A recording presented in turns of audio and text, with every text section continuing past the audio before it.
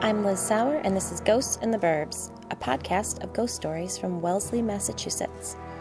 A warning, adults who use adult language told me these frightening tales, these ghost stories, aren't for kids. A special thanks to Patreon donor Jessica Heng, whose name will protect the identity of our next haunted neighbor. Be sure to keep listening after the ghost story. I have some thank yous to shout out, an update on the Claire Audible release, and an extra spooky short story for Patreon supporter Kira that you guys don't want to miss. Now, we're on to ghost story number 40. I completely misread the situation. I was expecting a haunted inn.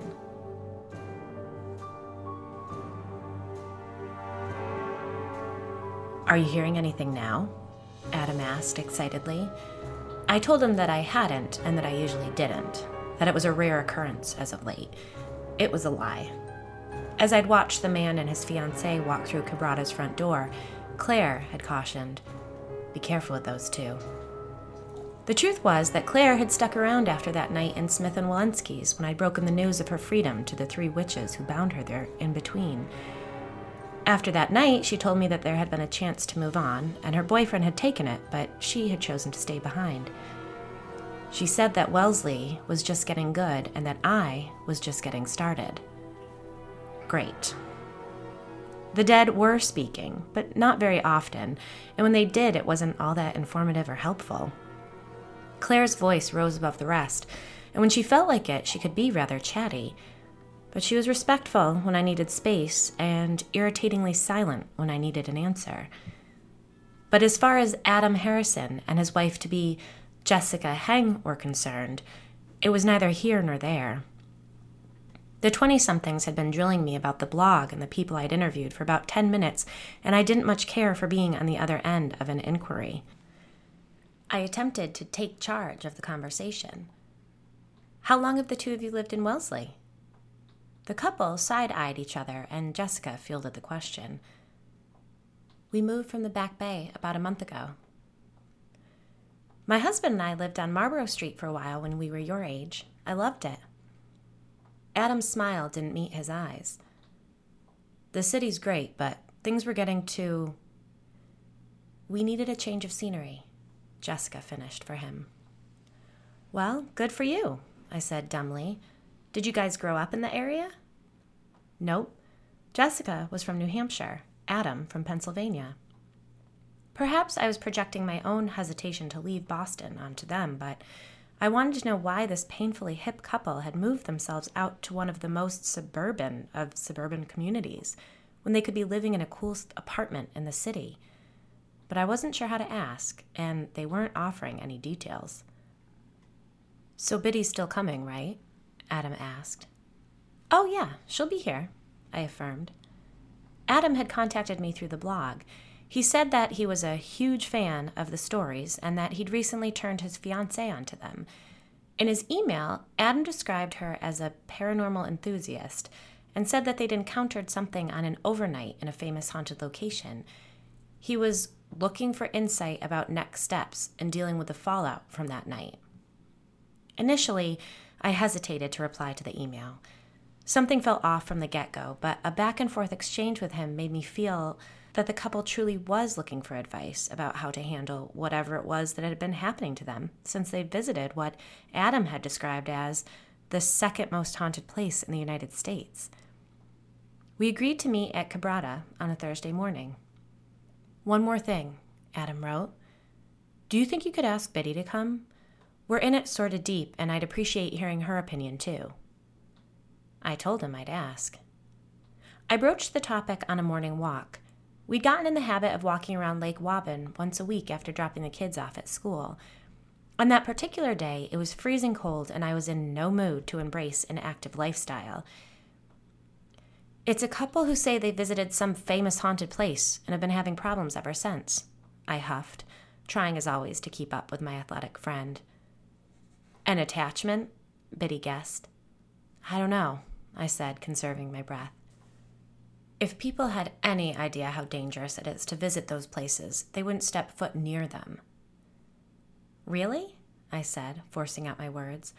I thought they were all hype and orbs. Some are just fluff, but some are the real deal. Did he say where they went exactly? Second most haunted place in the country, I replied. Biddy considered for a moment. So these jackasses either went to an old prison or an asylum, she declared.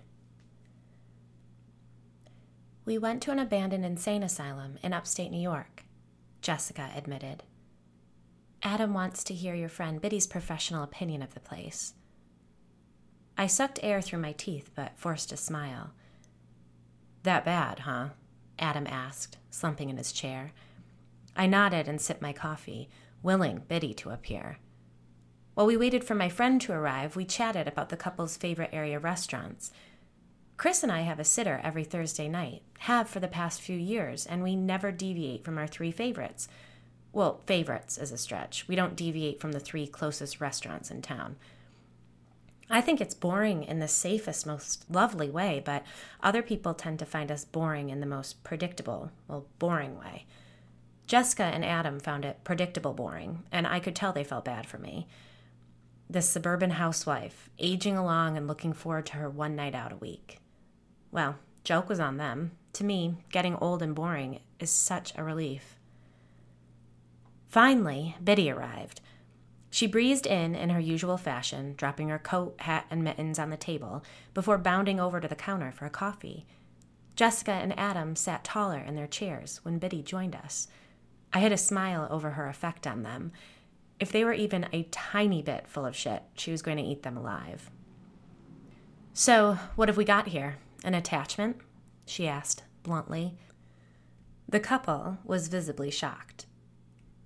We're not exactly sure what's happening, Jessica hedged.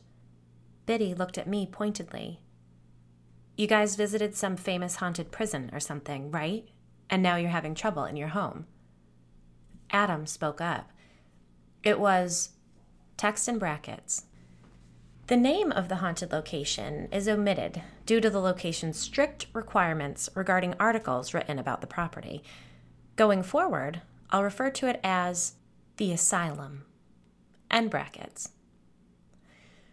Biddy let out a low whistle as I exclaimed, Not really. You guys actually went there? You know about it? Jessica asked, and in that short sentence, I heard her implied surprise that someone as lame as me could have anything in common with her.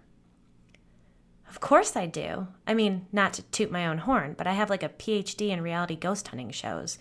That place is really dark, I said. Adam looked at his partner. See, I told you she knew all about this stuff. Jessica looked skeptical. So you've watched a couple television shows. That doesn't mean you can help us, she snapped. Maybe, but Biddy is an ex-professional paranormal investigator, I pointed out defensively. Not only that, she works with the Catholic Church to determine exorcism eligibility. I stopped myself from adding, and I've learned a lot from those ghost hunting shows. What brought you two to the asylum? Biddy asked, calmly. Jessica crossed her arms tightly over her chest. Her dark, shiny hair cascaded over one shoulder, her cashmere sweater looking expensive and judgy, the way only quality cashmere can. Adam gave her a nervous look. He began to speak, but Jessica beat him to the punch. I've just always been interested in the paranormal, you know. I watch all those shows too, she said, giving me a pointed look. But I did some actual ghost hunting when I was a teenager in abandoned houses, and Adam knew that I liked that stuff, so when our friend got married in Rochester, I mentioned that the asylum was close by, and Adam surprised me with a private overnight ghost hunt. I had no idea what I was getting us into, Adam added guiltily. I completely misread the situation. I was expecting a haunted inn. Did the two of you sleep there? Biddy asked. We didn't get much sleep, Adam replied. Biddy sighed loudly. But you did treat the asylum as though it were a bed and breakfast. Pretty much, Adam replied, looking guilty. But it was a big night for us. He grabbed his fiancée's right hand and gave it a squeeze. Jessica held up her free hand to show us a sparkly diamond ring. My eyebrows shot up before I could stop them from doing so. You got engaged there? Right before we went in. I got down on one knee and proposed, Adam said proudly. Look, I know it probably sounds weird, but Adam knew how much I love haunted places.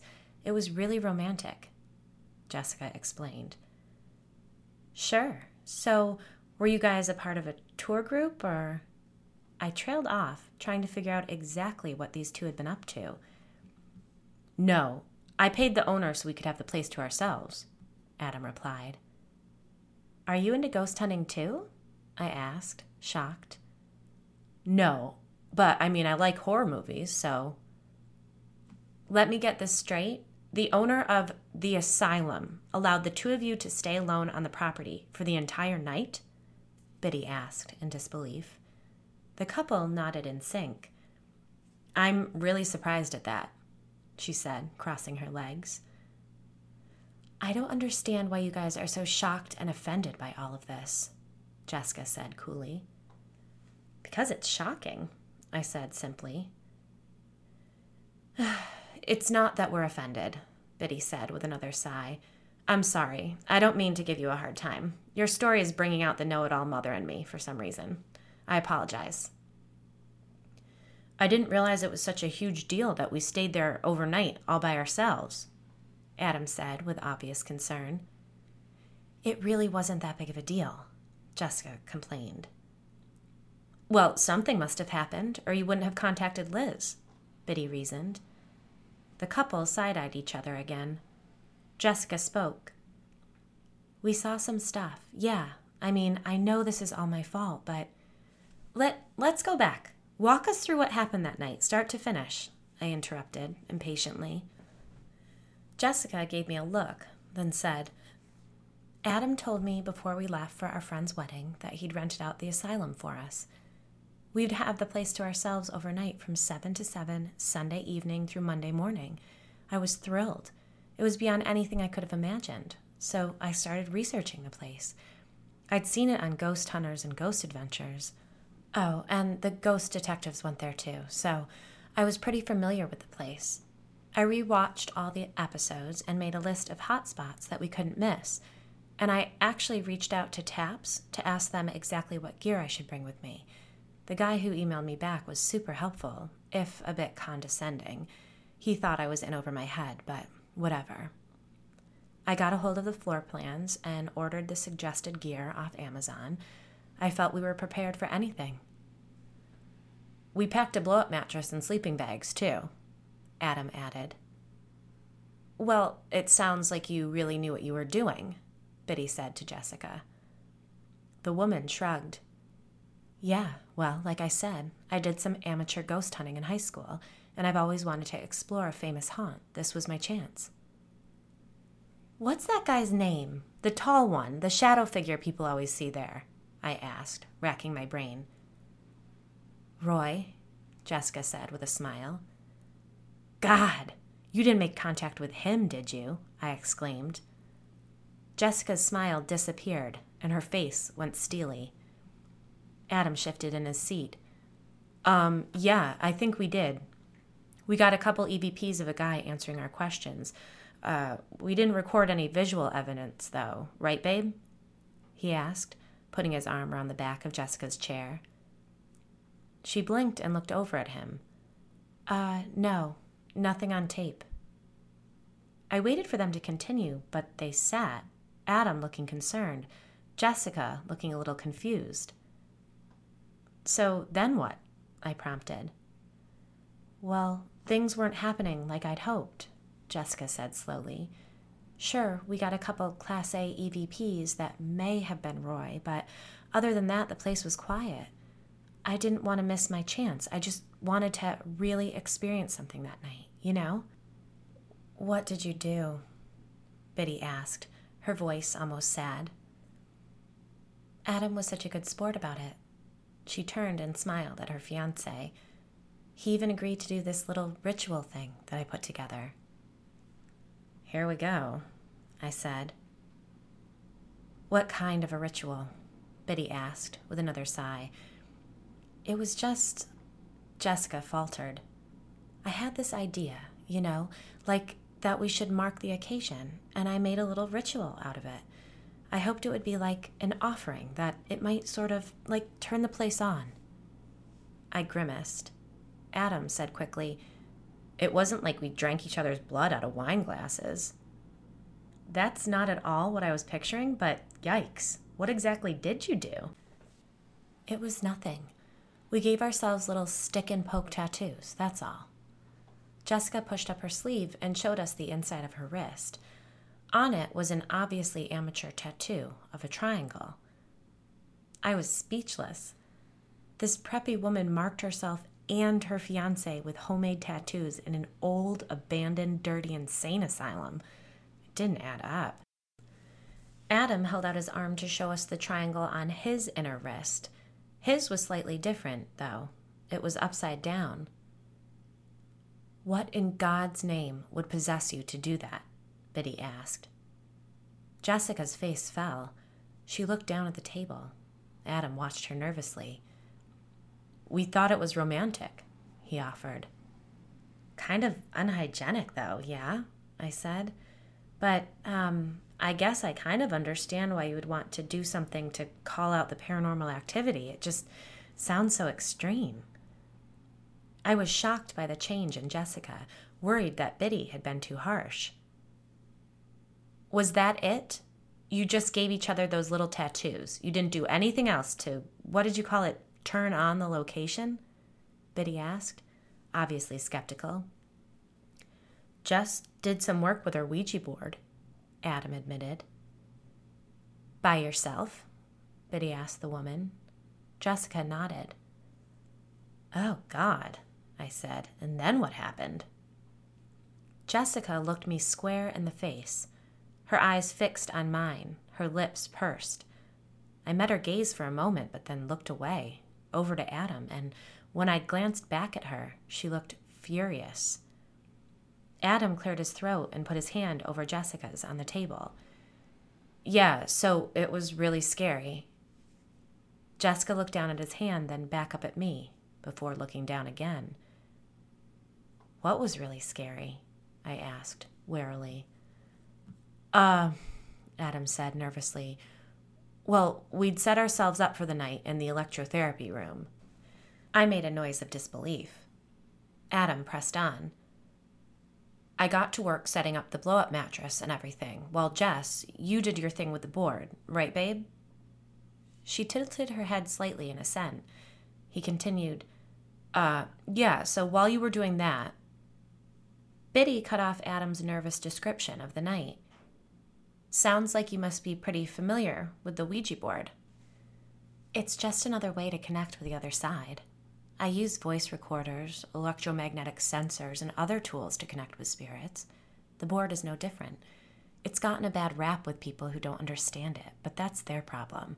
They're missing out on an excellent way to gather information and make real connection with the dead." "Who did you connect with that night?" Biddy asked. Jessica considered for a moment. "One of my spirit guides was there. He's a Native American chief who's advised me many times in the past, and there were a couple of residents who lived in the asylum that came through." "What did they have to say?" Biddy prompted. Jessica shrugged. "They told me their names and ages, and I asked if they felt trapped, which they did. I asked them if there was anything else in the asylum besides people who have not properly crossed over, and..." Jessica glanced at Adam. "That's when things got a little intense." "The heavy footsteps started up on the floorboards above our heads. I'm not going to lie, it scared the hell out of me. I don't know what freaked me out more, though, the idea that it was a ghost doing it or the chance that it might be an actual person up there. We were in such a secluded place. All of a sudden it occurred to me how dumb it was for us to be there by ourselves," Adam admitted. "The vibe completely shifted, it's true. It began to feel unsafe, but it was the spirits who were creating the atmosphere, not anyone living. We were safe, for the most part. I did see shadows at the edge of the room, though, or it might have just been one shadow lurking around, but it was something," Jessica said. We finally dozed off around 3. The footsteps were still happening above us, but we were too exhausted to stay up. Didn't it occur to you to just leave? I asked. Adam glanced at Jessica. She said, "Why would we do that? We come to witness paranormal activity. I wasn't going to walk out when something that incredible was happening right there in front of us." I woke up for some reason when it was just starting to get light out, and that's when I saw him, Adam said, shifting nervously in his seat. I turned over in bed to face Jessica, and there was a man there, standing at the head of our blow-up mattress. He was sort of bent over her, with his face over hers, and he was moving his mouth like he was talking, but I couldn't hear what he was saying. I couldn't tell if I was dreaming or not, so I reached out to touch Jess, and the guy turned to look at me. His face was, well, he looked like he was a Halloween mask, like the scariest old man monster mask I've ever seen.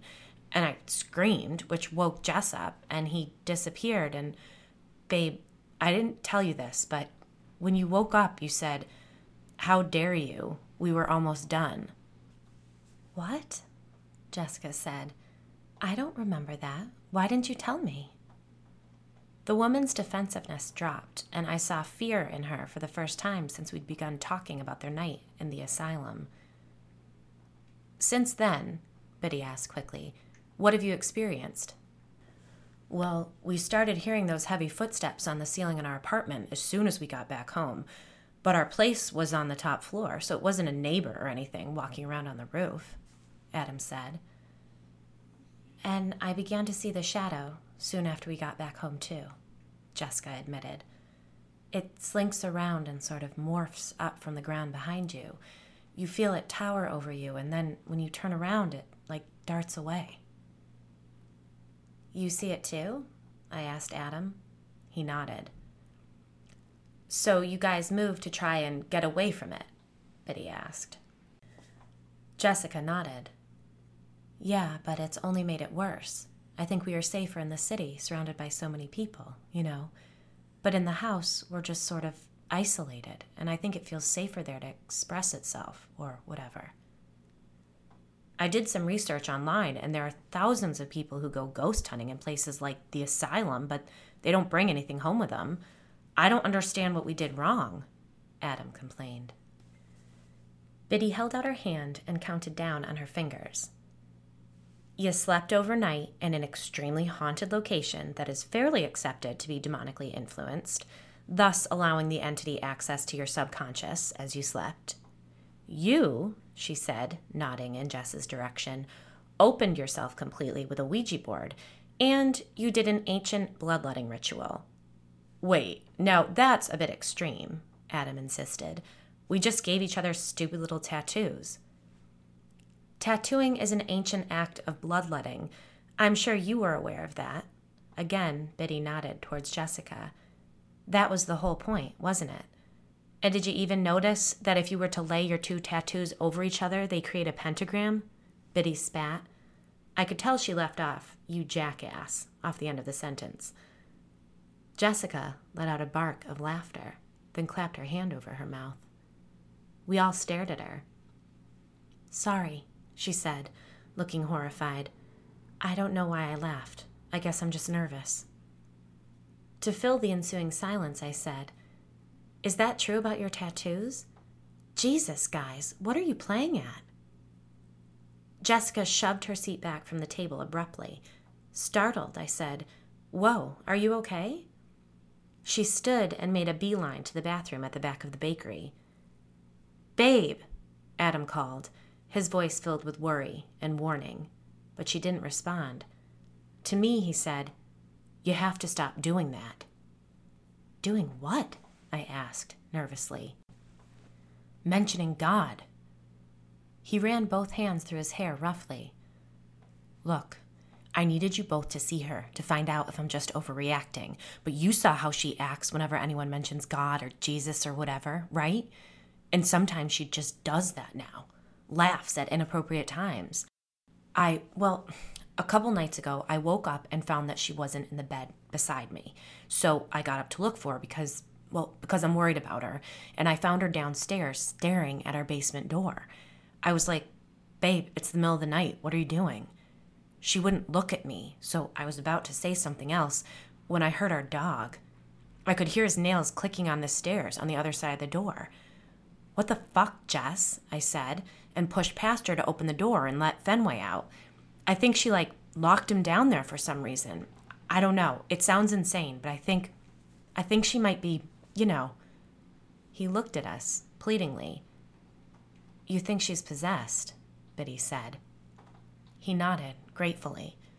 Yeah, I really do. I hoped that moving out of the city would solve the problem.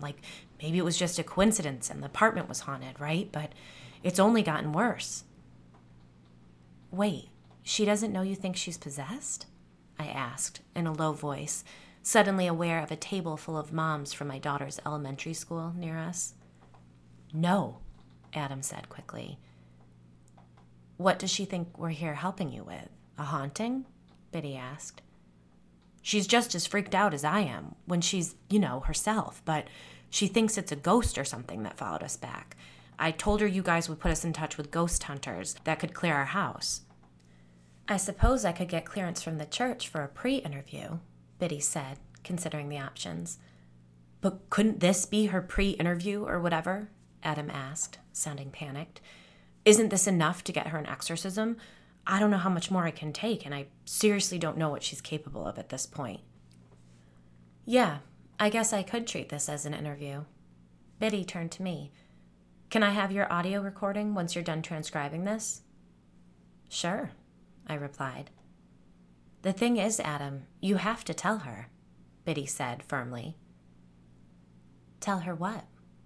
Jessica said, gracefully taking her seat. We fell into an awkward silence. Is there something you need to tell me, Adam? She asked in a low voice. Babe, he said, in what was close to a whine. It's just... Biddy jumped in. Adam was just telling us that you haven't been yourself since you returned from your overnight in the asylum. Would you agree? I may be a little on edge, Jessica conceded. But so have you, Adam. She was calm. Too calm. Since you left the asylum, have there been any instances where you might not quite remember everything clearly? Biddy asked. Adam mentioned an incident in which you found yourself in front of your basement door in the middle of the night. Oh, is that what Adam mentioned? Jessica went stony. Her eyes squinted slightly, almost in amusement, but she looked furious. Babe, I just think that maybe there might possibly be, something else going on besides just a haunting at our place, right? She stared at him icily. No one thinks you're at fault, I tried to reason. I mean, you did do that ritual thing, but you weren't asking to be possessed or anything. Wasn't I? She said, still looking at Adam. Oh, I said dumbly. Well, were you? Were you asking to be possessed? What do you think, Liz? She said, her tone mocking. You've interviewed enough freaks. What's your expert opinion? I met her gaze straight on. I think you've got a big problem on your hands. I'll refer you to one of my contacts at the church, Biddy said, directly to Adam. Not interested, Jessica said, her voice low and deep. Jess, Adam said, shocked. Fuck off, Adam, and stop whining. It's pathetic. With that, she took off her engagement ring and plopped it into her fiancé's coffee cup. I'll see you two around, she said, looking carefully at Biddy and then at me. Then she got up and walked out the front door without looking back.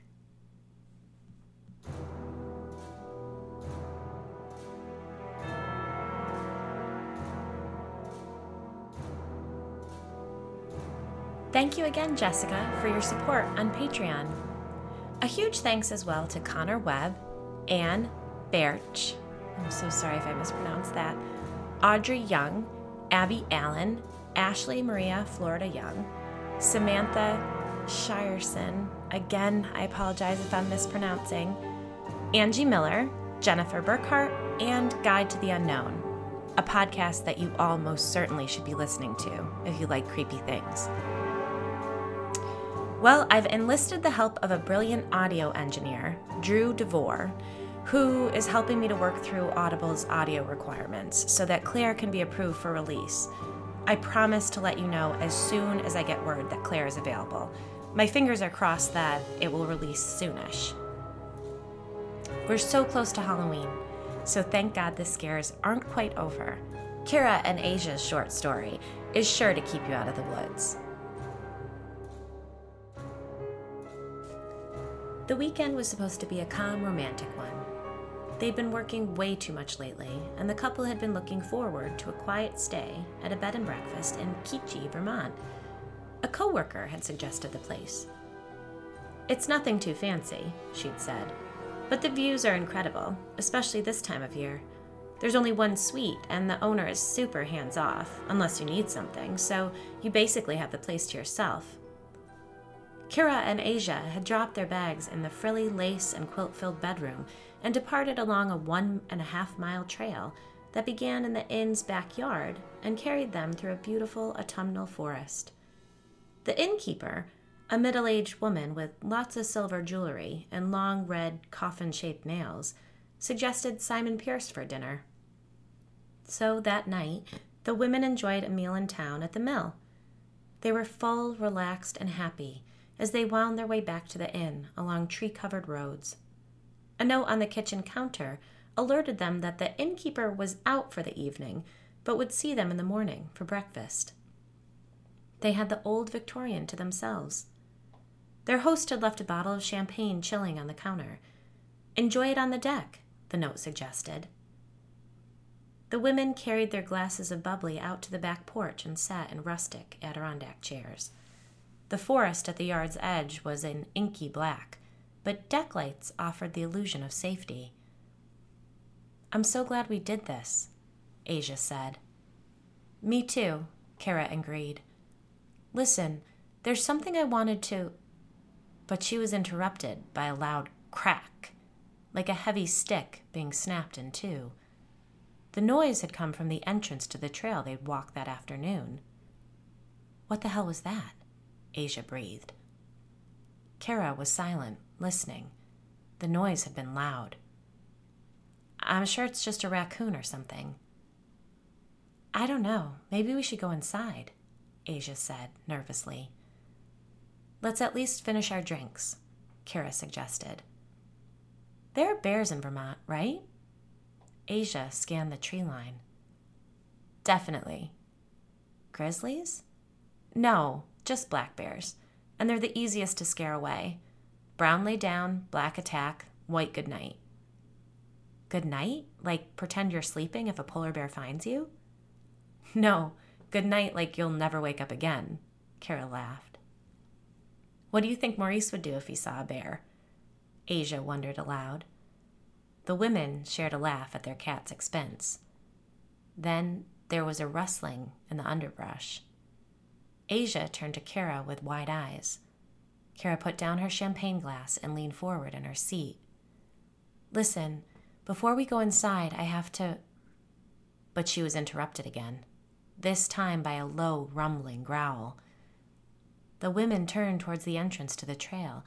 They could barely make out the outline of an animal, a very large animal. Kara let out a little whimper.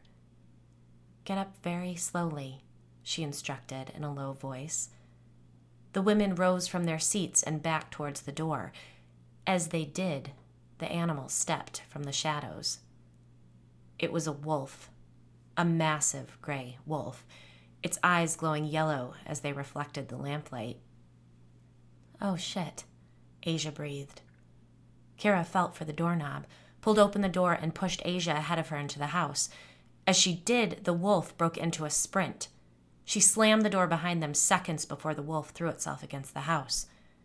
The women stood staring at the porch door. The wolf was slamming its body against it, clawing at the house, determined to get inside. "We need to call the police," Asia screamed. Kara already had her phone in her hand. She dialed. No service. "What about your phone?" she yelled. Asia felt her pockets. "It must have fallen out on the porch when we ran inside." They scanned the room for a landline, but there was none in sight. And then the door began to buckle. The couple scrambled for the staircase.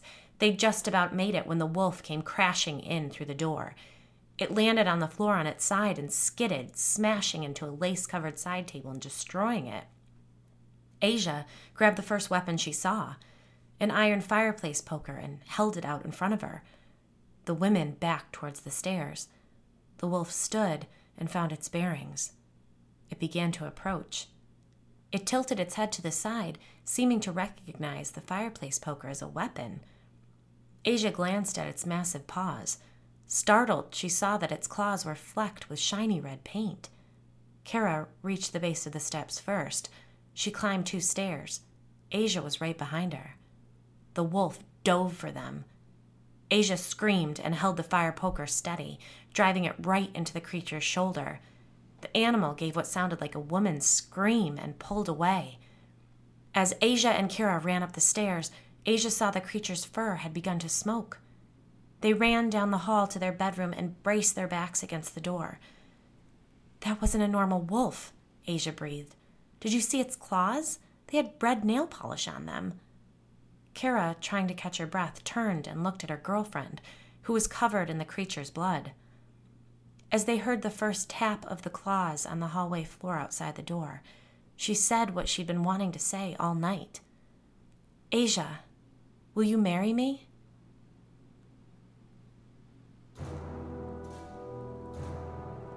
I'm Liz Sauer, and this has been Ghosts in the Burbs.